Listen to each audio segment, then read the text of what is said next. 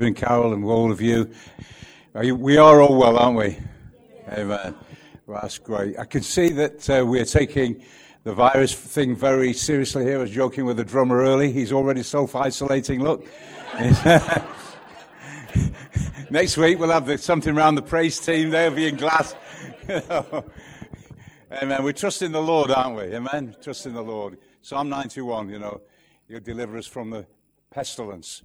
The Bible says two things are going to happen at the end time before Jesus returns. One is, and they're both opposites. They're not contradictions, they're paradoxes.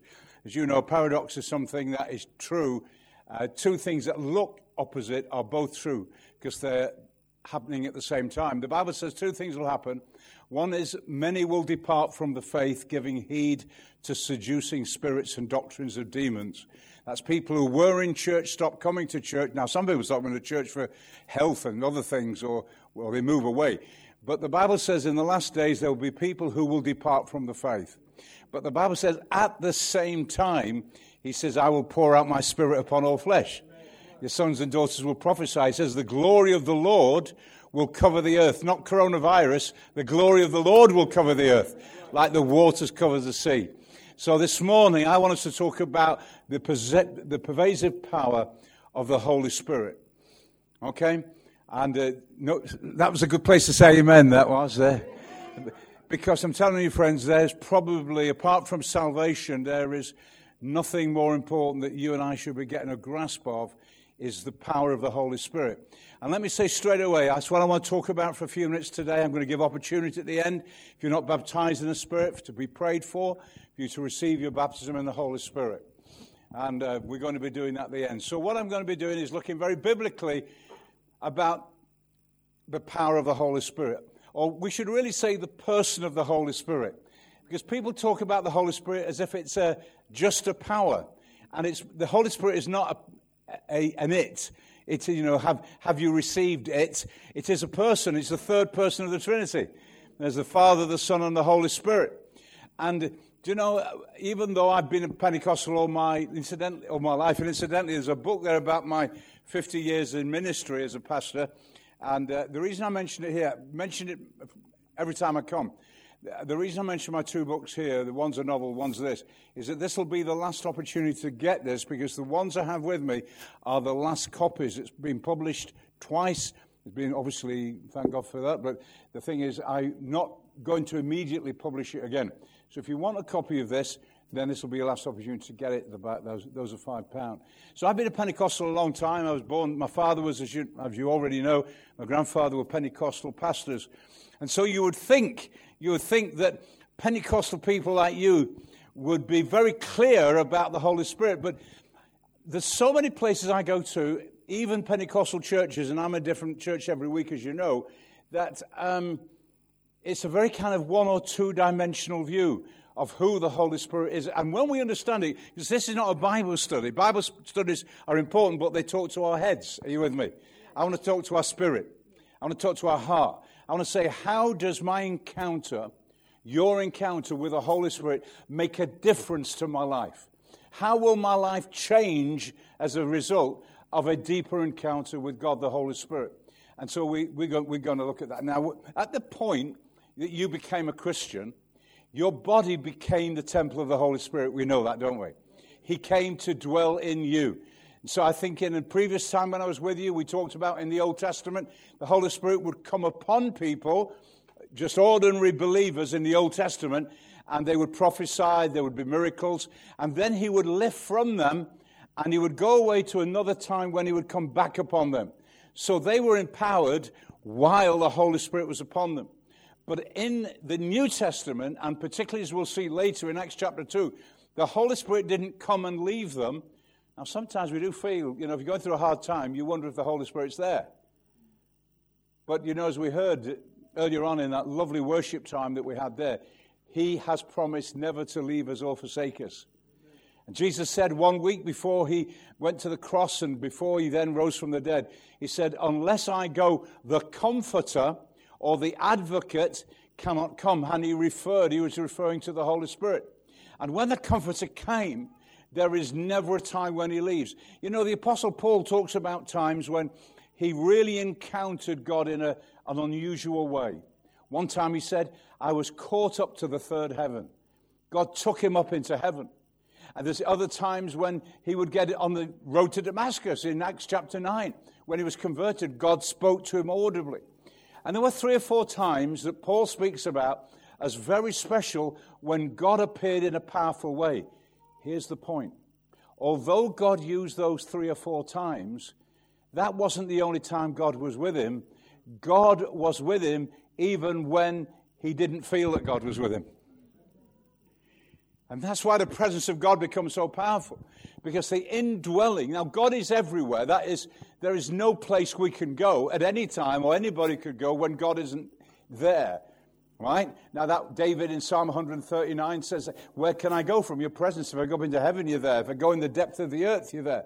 If I go to the east, to the west, you're there. He says, I can't escape. Well, God is omnipresent. He's always there. When we talk about the presence of God for you, we're talking about the indwelling presence of God,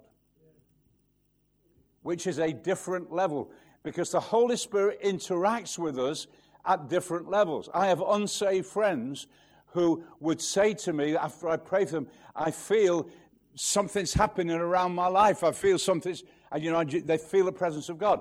Now, the Holy Spirit is dealing with them at level 1, externally, but they have not received him as Savior. When they receive, my friends receive him as Savior, they indwell him or her. Are you with me? But then there's another level encounter, and that's what we call the baptism in the Holy Spirit. Right? It's the second blessing. Now, there are people who say, oh, well, conversion and the baptism in the Holy Spirit is one of the same thing. Well, it's not one of the same thing, because, the Scripture says, and we'll come to it later, where in the book of Acts, there were disciples who were following Jesus, and the apostle says, have you received the Holy Spirit since you believed?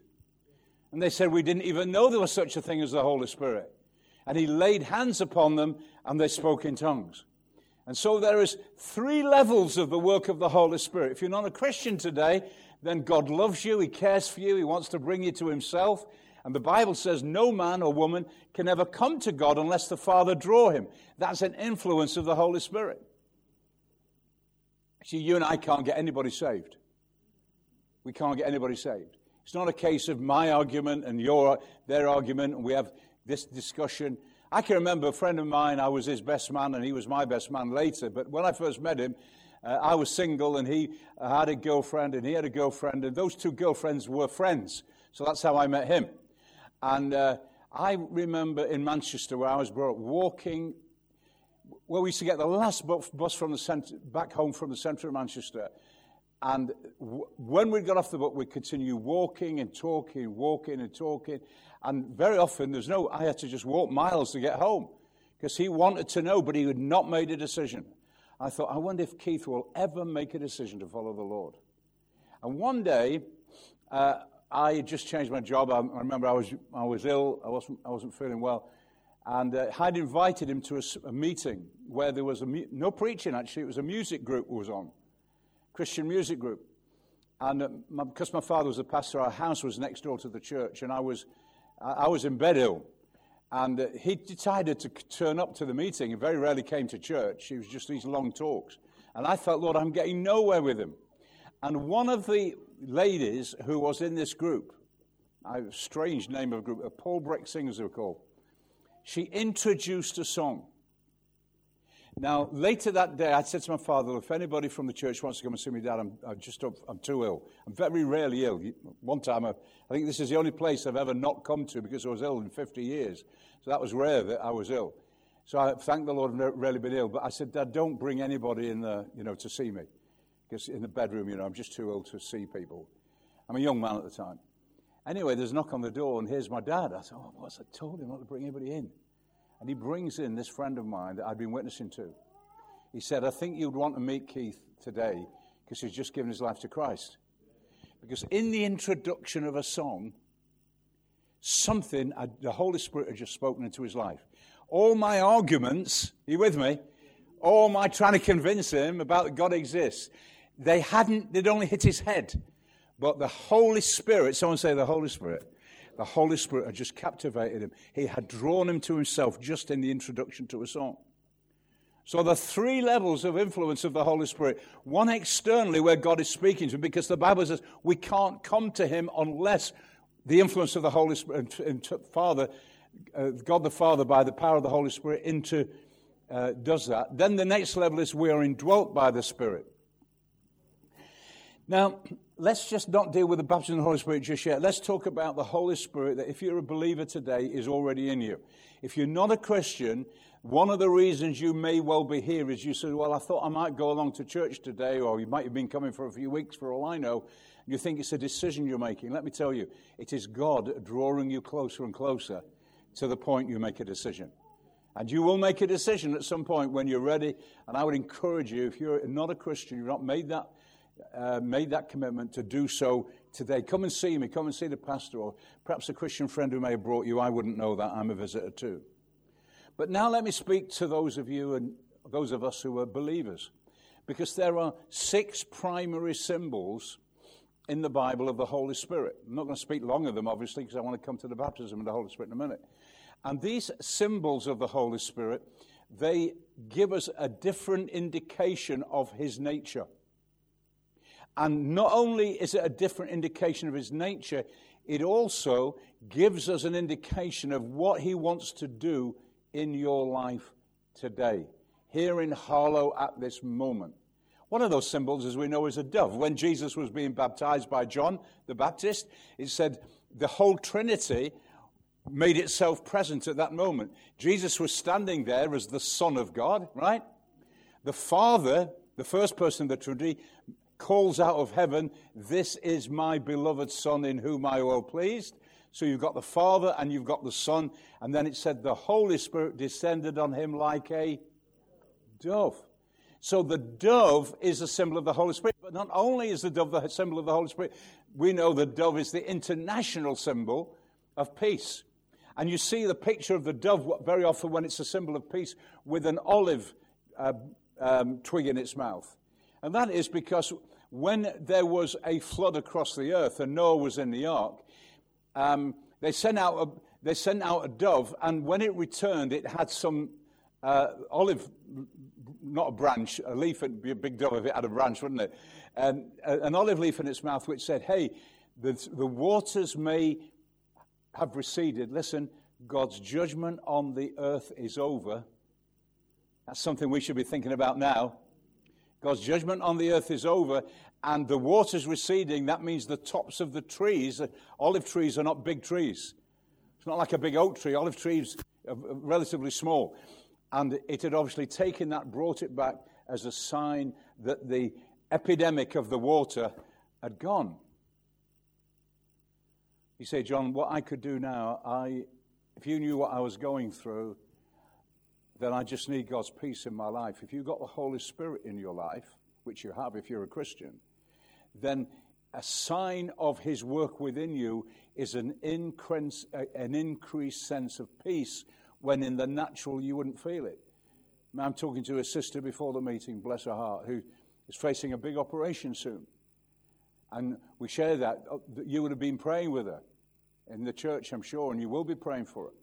I'm not going to obviously mention her name or point her out. If you don't know, well, you don't know. But I tell you what, when you're looking towards something that's a big operation, you need the peace of God in your heart. I can remember my wife, Marilyn, she's had 2 big operations. In fact, she's had 3 really big operations, including cancer. And I can remember being called into the specialist consultant's office to be told. We didn't know we were going to be told we knew we were going to be told what the results were, but what we didn't know is what the results were. In other words, was the tumor benign or was it okay? And we went into this little room. And I remember, have I ever told this story before? I don't think so. So we went into this little room, and the fact I was called in, we knew it was going to be a problem to bring me in. This was 10 years ago. We went into the room, and I was surprised because it was such a tiny room. There was the specialist behind his desk, which just about fitted in there. There was 2 seats for Marilyn and I, and there was a seat here in which there was a nurse sitting. And I wondered why the nurse was there. So he then tells Marilyn that you have cancer and you're going to have to be operated in both breasts. You're going to have to, we don't know how far it's spread in your body, but it's going to be a big operation. It's going to be a long operation and so forth. So Marilyn doesn't appear to react. He said, did you hear what I just told you? She says, yes. He says, do you realize how serious this is? She says, yes.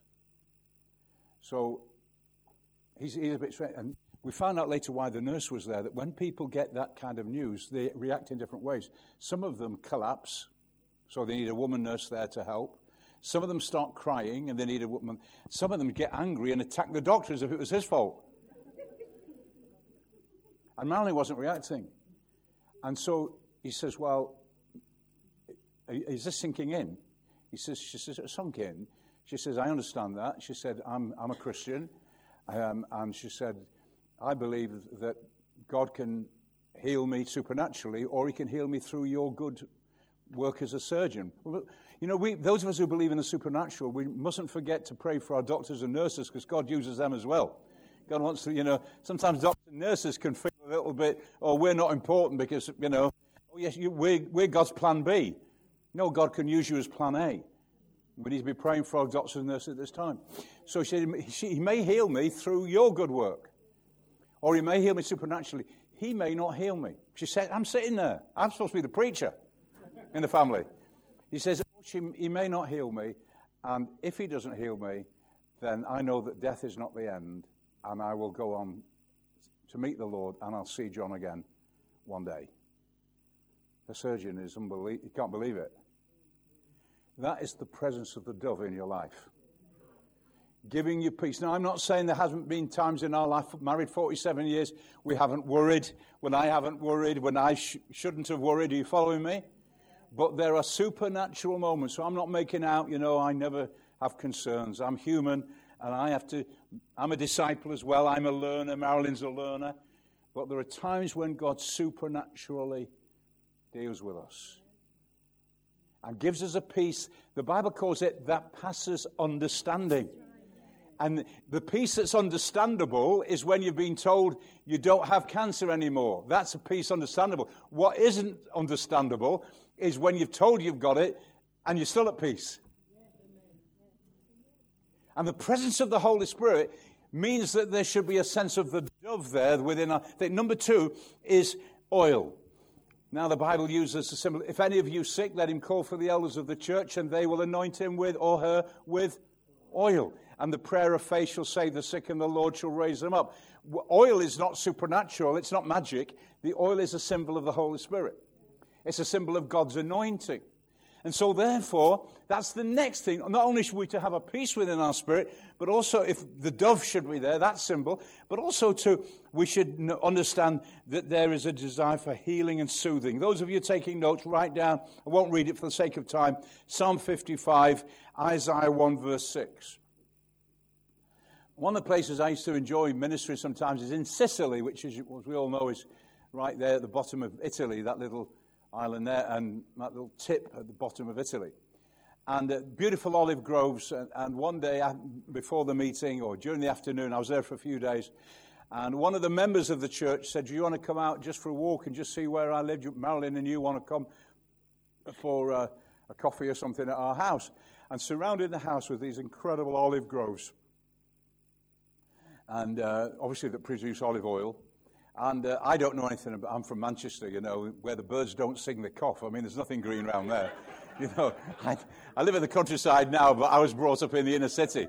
So I knew nothing about olive groves. We've been looking to find some grass where I lived in the kind of Coronation Street area of Manchester. So anyway, so I'm learning about olive groves. And I said, what would you call totally pure oil? And he said, totally pure oil is oil without any acidity in it.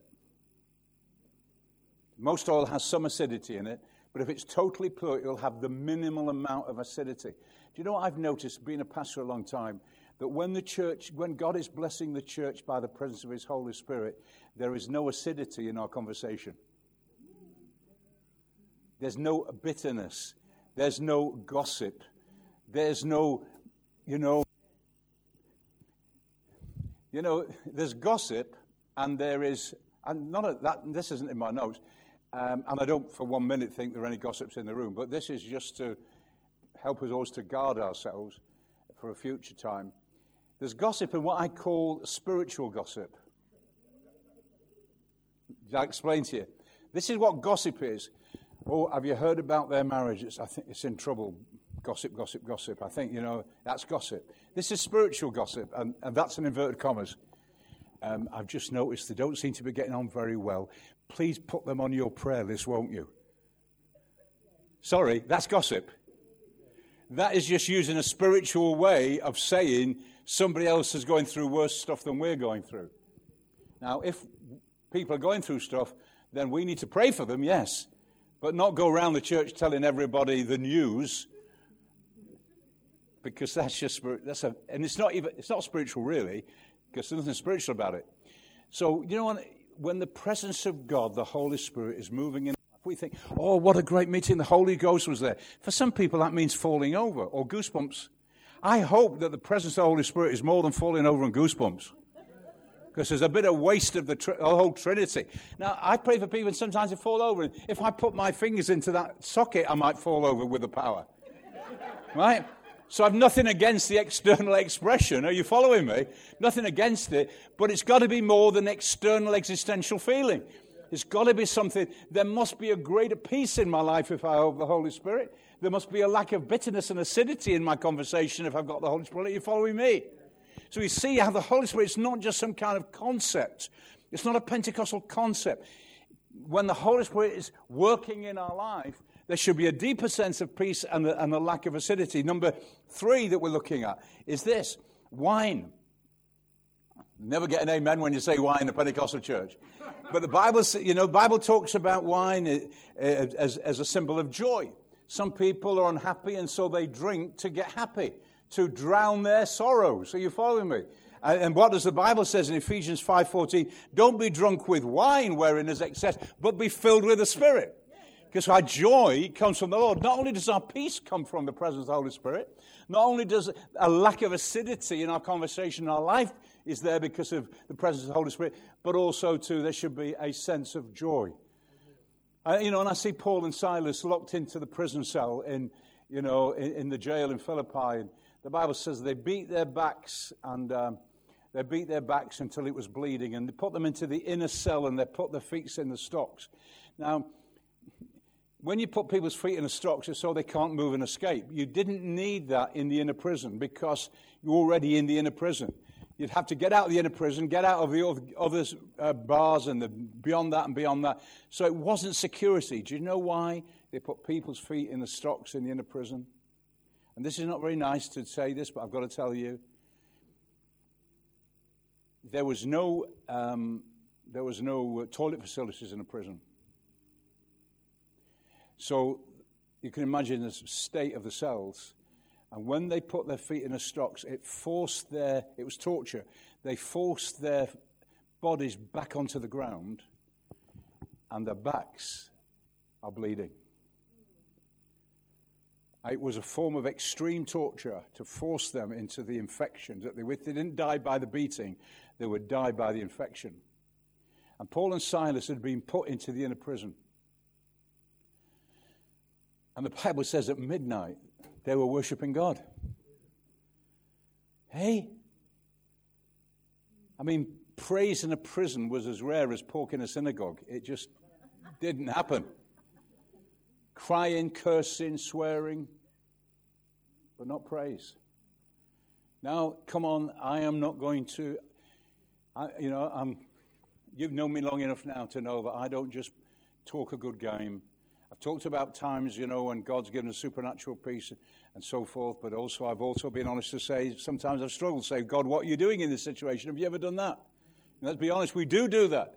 But when the power of the Holy Spirit is working in our life, He gives us a joy that is not related to our circumstances. You may have heard this as a cliche. I didn't make it up. I didn't make this up. It's been a cliche for years, but it's very true. Happiness depends on happenings. So if a good thing happens, I'm happy. If a bad thing happens, I'm not happy. Joy depends on Jesus. Joy is something that doesn't depend on happenings. And so, therefore, it's possible to be, and I think I preached it so many times, I'm sure I told you the story where I got some bad news when I was staying somewhere at the Bible college at the night. I received some bad news. I would very often, when I was traveling, instead of going to hotels and stuff, I would stay at the Bible college when it was in Cheshire. And no students were there, and I was staying in one of the students' rooms that had been made available to me to stay, to break my journey overnight, going up to Scotland or somewhere. And I received some very bad news. And wave to me if I told you this before. No? Right, I got this bad news. And I'm the only person in the college, right? And you'll see why that's important in a minute. And I thought, well, I'm going to have a shower, go to bed. I'm not going to sleep tonight, no way. I'm not going to tell you what the news was, it's personal, but it was nothing that was going to change in a few hours. You with me? And I thought, there's no way I'm going to sleep tonight. That's me finished. Not going to happen. I'm going to be tossing and turning all night. And I began to toss and turn, and I felt the Lord say to me in my spirit, John, why don't you practice what you preach? That's a terrible thing to say to a preacher, isn't it? You know, you preach about joy. I mean, this particular message, I haven't, I've prepared this for you today because I want to speak on the Holy Spirit. But I've obviously preached on praising God in difficult circumstances, and everything gives thanks, for this is the will of God concerning you and all that stuff.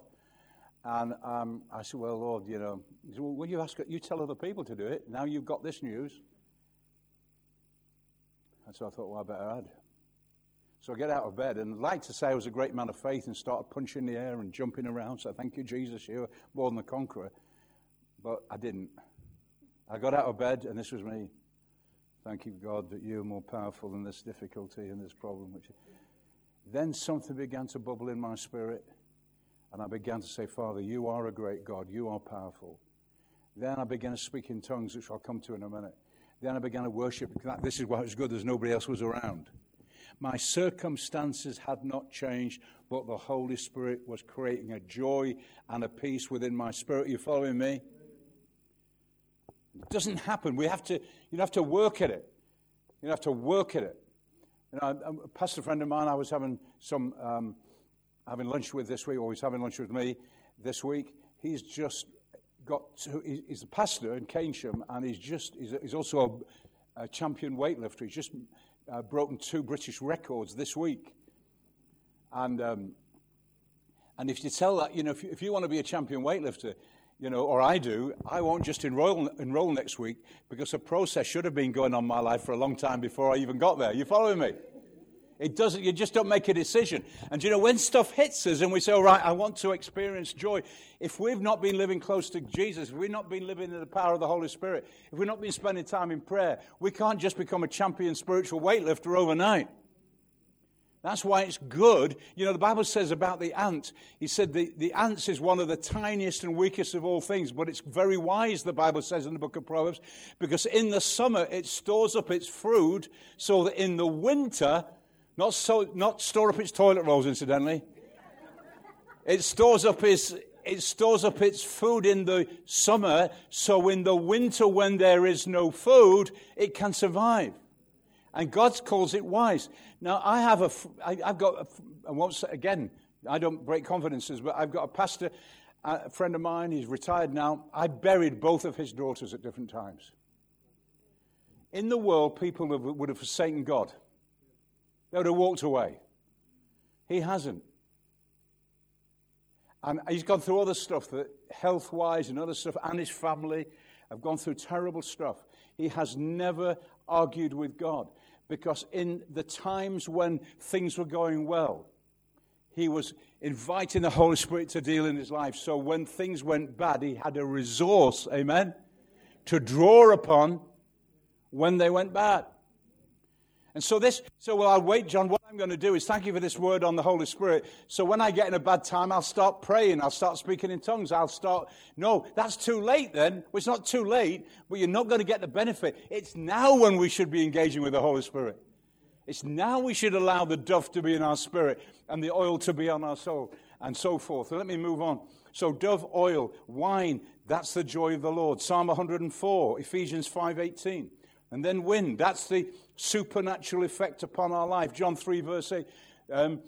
That 3 verse 8 is Nicodemus coming to Jesus, a religious man. It's like the Pope going. A religious person, I'm not saying anything about the Pope, but it's a top religious leader who was embarrassed to go to Jesus because he didn't know how to get to heaven. He's the top Jewish leader. And so he went at night time so no one would see him. And he said, how can I get to heaven? I've got religion. I've got a form of religious practice, but I haven't got any sense of connecting with God at all. You can have religion and not have Jesus. We know that, don't we? Perhaps some of us had religion before we found Christ. Jesus says in John 3:8, you must be born again. He said, what do you mean? I have to go back into my mother's womb to be born. He says, no, that which is born of the flesh is flesh, but that which is born of the Spirit is spirit. Marvel not that I say unto you, you must be born again. He said, you need to be born of the Spirit.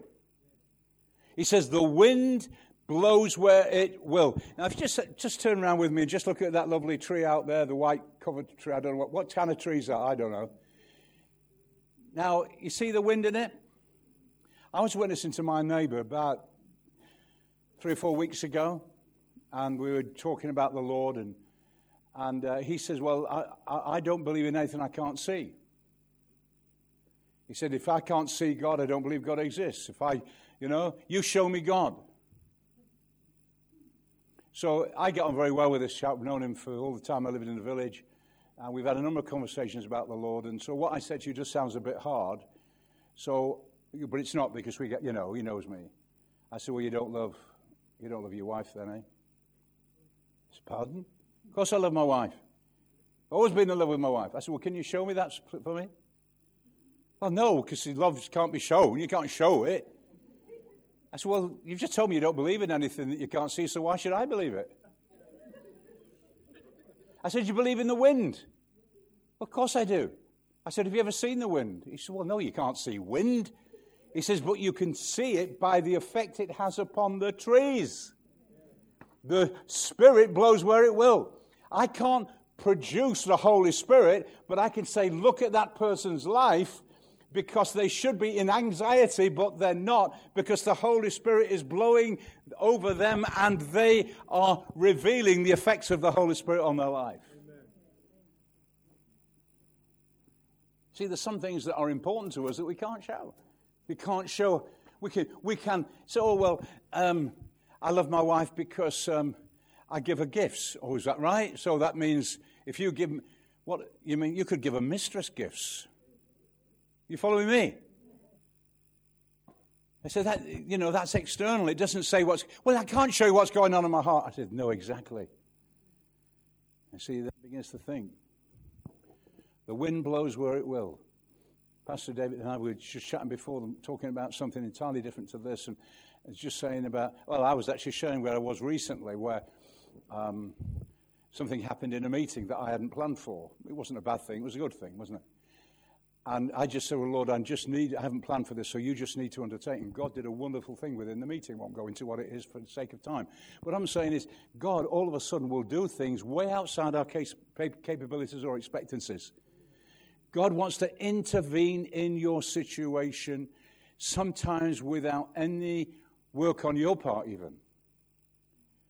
When people were fighting battles, God's word to the leaders of Israel were, stand still and see what the Lord will do. He will just intervene like a wind. He'll just deal with it. Did you see how this is not just theology? This is not doctrine. This is not just preaching stuff.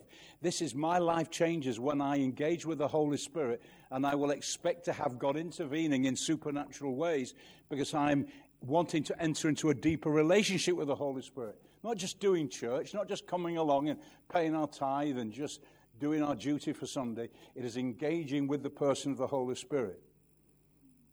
John 3:8 was there. Is that part? Then let's go to 2 more, and then we'll come to the point of the baptism to close. Water. Jesus says to the woman of Samaria, what a story this is. Pastor mentioned this morning about the Good Samaritan. And the Samaritan didn't speak to the Jews. It's the highest form of racism that was going on at the time. Didn't speak to one another. Didn't acknowledge one another. They'd rather spit at one another. But when the Jewish guy was beaten up and mugged, a priest went by and had nothing to do with him. A Levite went by, had nothing to do with him. But a Samaritan went by and poured in the oil and the wine. You see, he poured in the oil and the wine into his wound. And will you go back to say both of those are symbols of the Holy Spirit? The oil and the wine, the alcohol in the wine to stop the infection and the oil to bring healing. See, there's an infection that's been going around the world for a long time, and it's not coronavirus. It's an infection of a bad spirit and bad attitudes. You ever walked into a room where there's been an argument, and the argument stopped, but you can still feel the atmosphere? And then you begin to listen to them tittle-tattling about all the things. And when you go out, you feel actually unclean yourself, even though you've had nothing to do with the argument. It's infectious. And the Holy Spirit kills the infection. The wine gives a joy, that the wine was involved. But the point was, that is like a Muslim finding you beat up and a fellow Christian leaves you and somebody else leaves you, but the Muslim comes to help you. That is the picture that's there. Or us helping a Muslim. Somebody who's racially different. And so the woman of Samaria, not only was she a Samaritan, so naturally a Jew wouldn't speak to her, but also Jesus, having the word of knowledge and knowing all things, knew she's one of the most immoral people anywhere. And so she'd had a number of husbands, and Jesus said, actually, you've had several husbands. Because she started, if you read it, in the context of the culture, she started to flirt with him. Jesus said, will you give me some water? And then he talks to her, I can give you water that you'll never thirst again. That kind of conversation, what she was picking up would not be what Jesus was trying to say. You following me? We're adults here. Why is this man talking to me, a woman? And why is we doing this kind of thing? And Jesus said, because he's the pure Son of God, and he wouldn't allow anything to... He said, can I just say I know all about you? He said, you've had a number of husbands already, that you're actually living outside of marriage with somebody who isn't your husband. He said, I'm talking about a spiritual thing.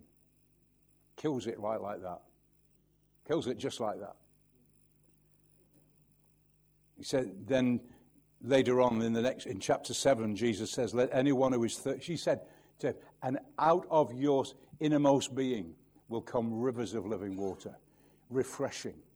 See, this is the wonderful thing about being in church with, this should be a place of refreshing. Elim was called Elim because our founders 105 years ago did not want Elim to become a religion and to become just duty coming. He wanted it to be called after an oasis. And Elim, as you know, is an oasis in the desert. That people come to church here and that they feel refreshed. And they should want that in every church, whether it's Elim or not. I'm not too concerned about the label. It should be a place of refreshing. You should be going out this morning more refreshed than you came in. But even if you weren't here and say you had to be self-isolated, and when you're spending time with the Lord, there's something, the Bible talks about the washing of the water of the Word. The work of the Holy Spirit within us doing something and, challenging us and lifting us, doing something within our life. Can you see some of the things that can happen for us good when we get hold of an encounter with the Holy Spirit? All of these things. Don't worry about it. Usually most people have left the church by now because somebody coughed. Nothing.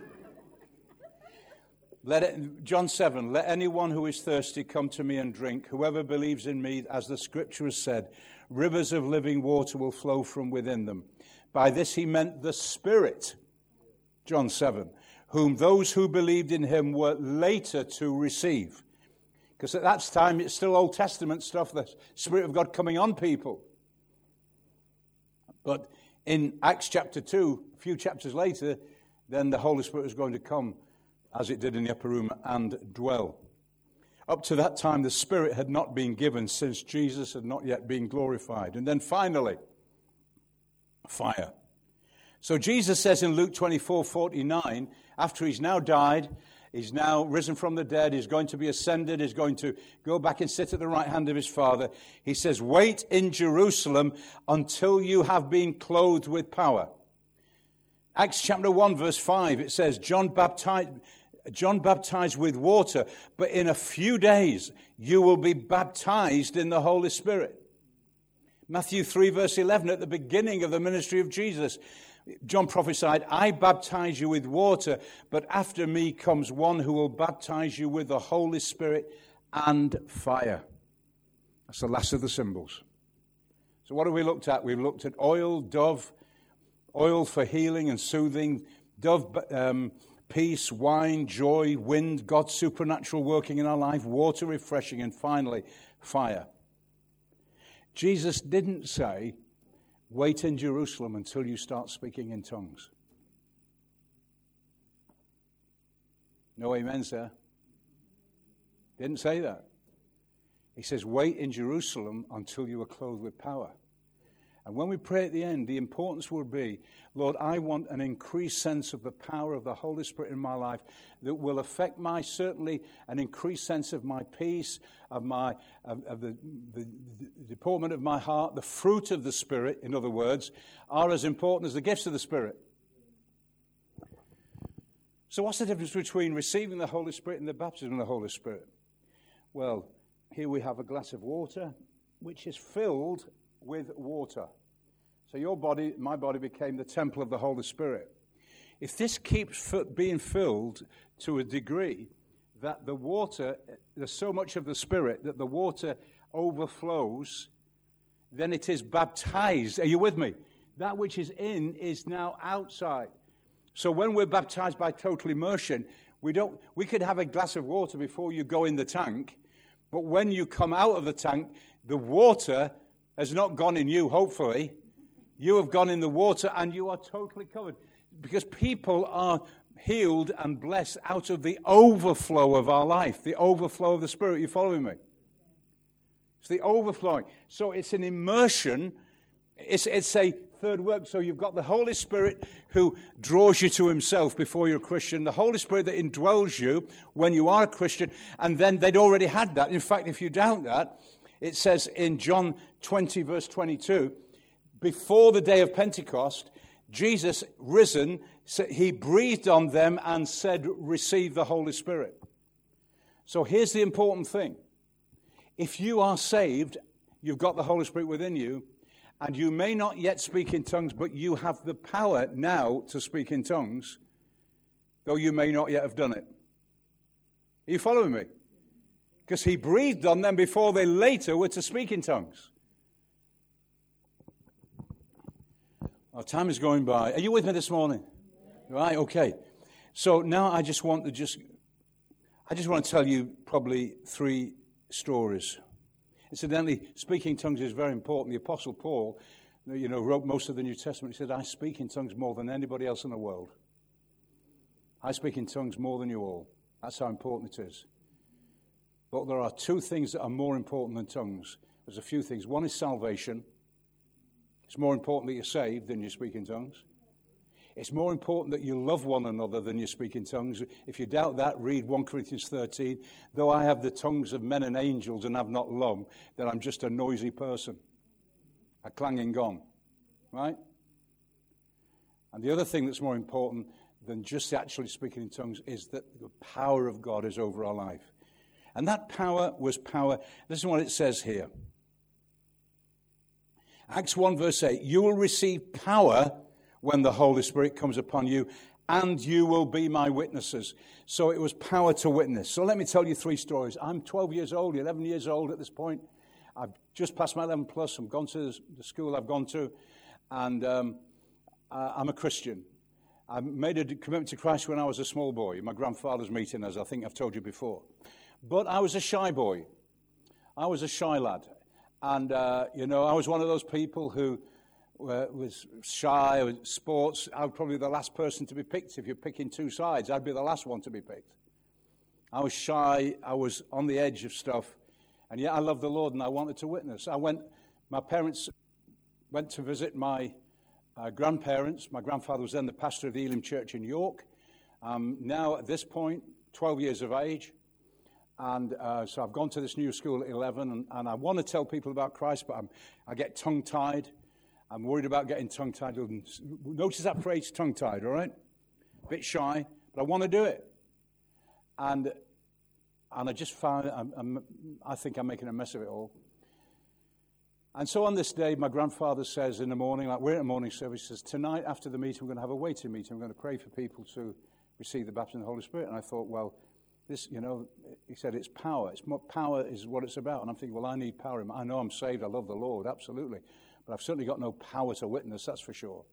I remember sitting on about the third from the end on the front row.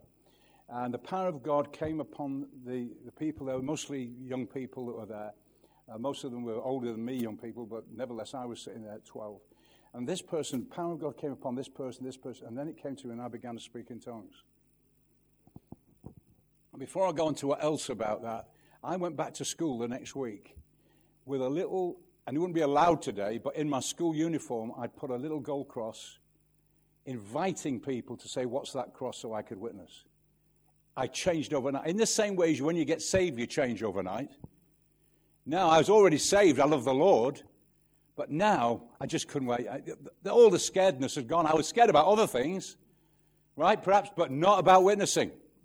I was timid in other areas, but I wasn't about witnessing. And this friend of mine, I led a friend of mine to the Lord, and he got a little cross and put it in his blazer. And, we would spend every day, who we're going to talk to about Jesus today. Completely changed because of the power. Someone say power. Friends, if we're going to change this world, which is going further and further away from God, we need men and women filled with the power of the Holy Spirit, not afraid or intimidated in this kind of world which all its cool and all its woke kind of stuff and all its political correctness. We need people of power, not people who just attend church. People who can speak out and say, I'm not afraid to be a Christian. And so the Holy Spirit, so it affects our testifying. Number 2 of the 3 I'm going to leave with you, it affects our worship. So my grandfather now, as he's the pastor of the church, of this church, and I'm not yet being filled with the Spirit. And he says, now what's going to happen? And I'm going to say this as we pray in a few minutes' time. If any of you want to come forward, I'm going to pray with you. And he said, I want you just to worship the Lord. Just speak out your worship. Well, remember, I'm still timid. I've not been baptized in the Spirit. So I'm praying out loud. I began to pray, and you know what happened to me? I found, remember I said with witnessing I couldn't find the words? Well, in worship, I couldn't find the words. I've got a fairly average vocabulary, decent vocabulary, but I couldn't find the words in my spirit to articulate what I felt towards God. And all of a sudden, when I came to the place where I just couldn't find the words, I began to speak in a language I couldn't understand.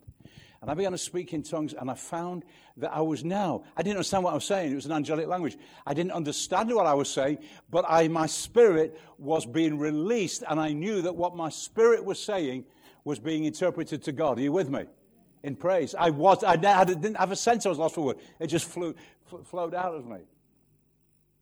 But there's another time in your life, with this we close, when you can't find the words. Sometimes we can't find the words when we're testifying and God gives us the power. He says, when you hold off to court, he says, don't think in advance what you're going to say. Well, I get tongue-tied when they hold me to court for being a Christian. That might happen in this country. It's already happened in some places. 100 people to this point recently have lost their jobs because as a nurse at work or a doctor at work or as a marriage guidance person at work, they've stood on their Christian faith. He says, when you go, don't worry about what you say, for the Holy Spirit will give you the words. Another time, and so that's one of the times. Then the other time is when but you and I go through such bad stuff in our life. When you've got somebody that's very ill that you want to see, or a son who's away from God, or a daughter that's away from God, or someone, whatever, and you say, Lord, if I'm just using, I keep praying the same words, Lord, bring them back. And the Bible says the Holy Spirit, if you're baptized in the Spirit, God interprets, when you speak in tongues, you can't find the words, and the Holy Spirit interprets your groaning and brings your prayer before the Lord. Sometimes you've got a job opportunity, you don't know which one to do. It's not a bad thing, you've got 2 jobs. You don't know to do. Pray in tongues, and when you pray in tongues, you're always praying according to the will of God. When I pray with my prayers, I'm praying for what I want. When I pray in tongues, I'm always praying because the Holy Spirit is interceding for me. Some of you look at me and say, I don't think that's in the Bible. Let me read it to you. Romans chapter 8, verse 26 and 27. In the same way, the Spirit helps us in our weakness. We do not know what we ought to pray for, but the Spirit himself, not itself, the Spirit himself intercedes for us through wordless groans.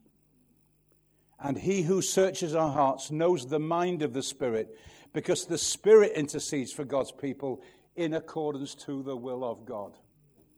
So when you speak in tongues, when you pray in tongues, I should say, so two things are happening. If you speak in tongues in worship, then that goes beyond your vocabulary. If you speak in tongues in prayer, you're always praying according to the will of God.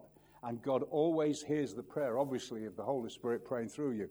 Romans 8, 26 and 27. See, everybody goes to Romans 8, 28. All things work together for good to them that love God. You know, there's a great series I wanted always to do as a pastor, the verses in the shadows. We all know John 3:16, but what about John 3:15? What about John 3:18? So Romans 8:28, that's well known, but Romans 8:26 and 27 isn't well known, is it? But we've just found how to always pray according to the will of God. So read that again when you get home. So some of us have been baptized, some of them are saved, some of us are baptized in water, and you say, well, I'm doing pretty good. In fact, someone said to me who wasn't from a Pentecostal background, well, I'm sure I'd get to heaven if I don't have to get to heaven to be baptized in the Spirit. I can live my life without being baptized in the Spirit. I'll still be worshiping God. I don't need it. I can get to heaven. I said, I could get to heaven without 2 arms and a leg, but I'd rather have it. You following me?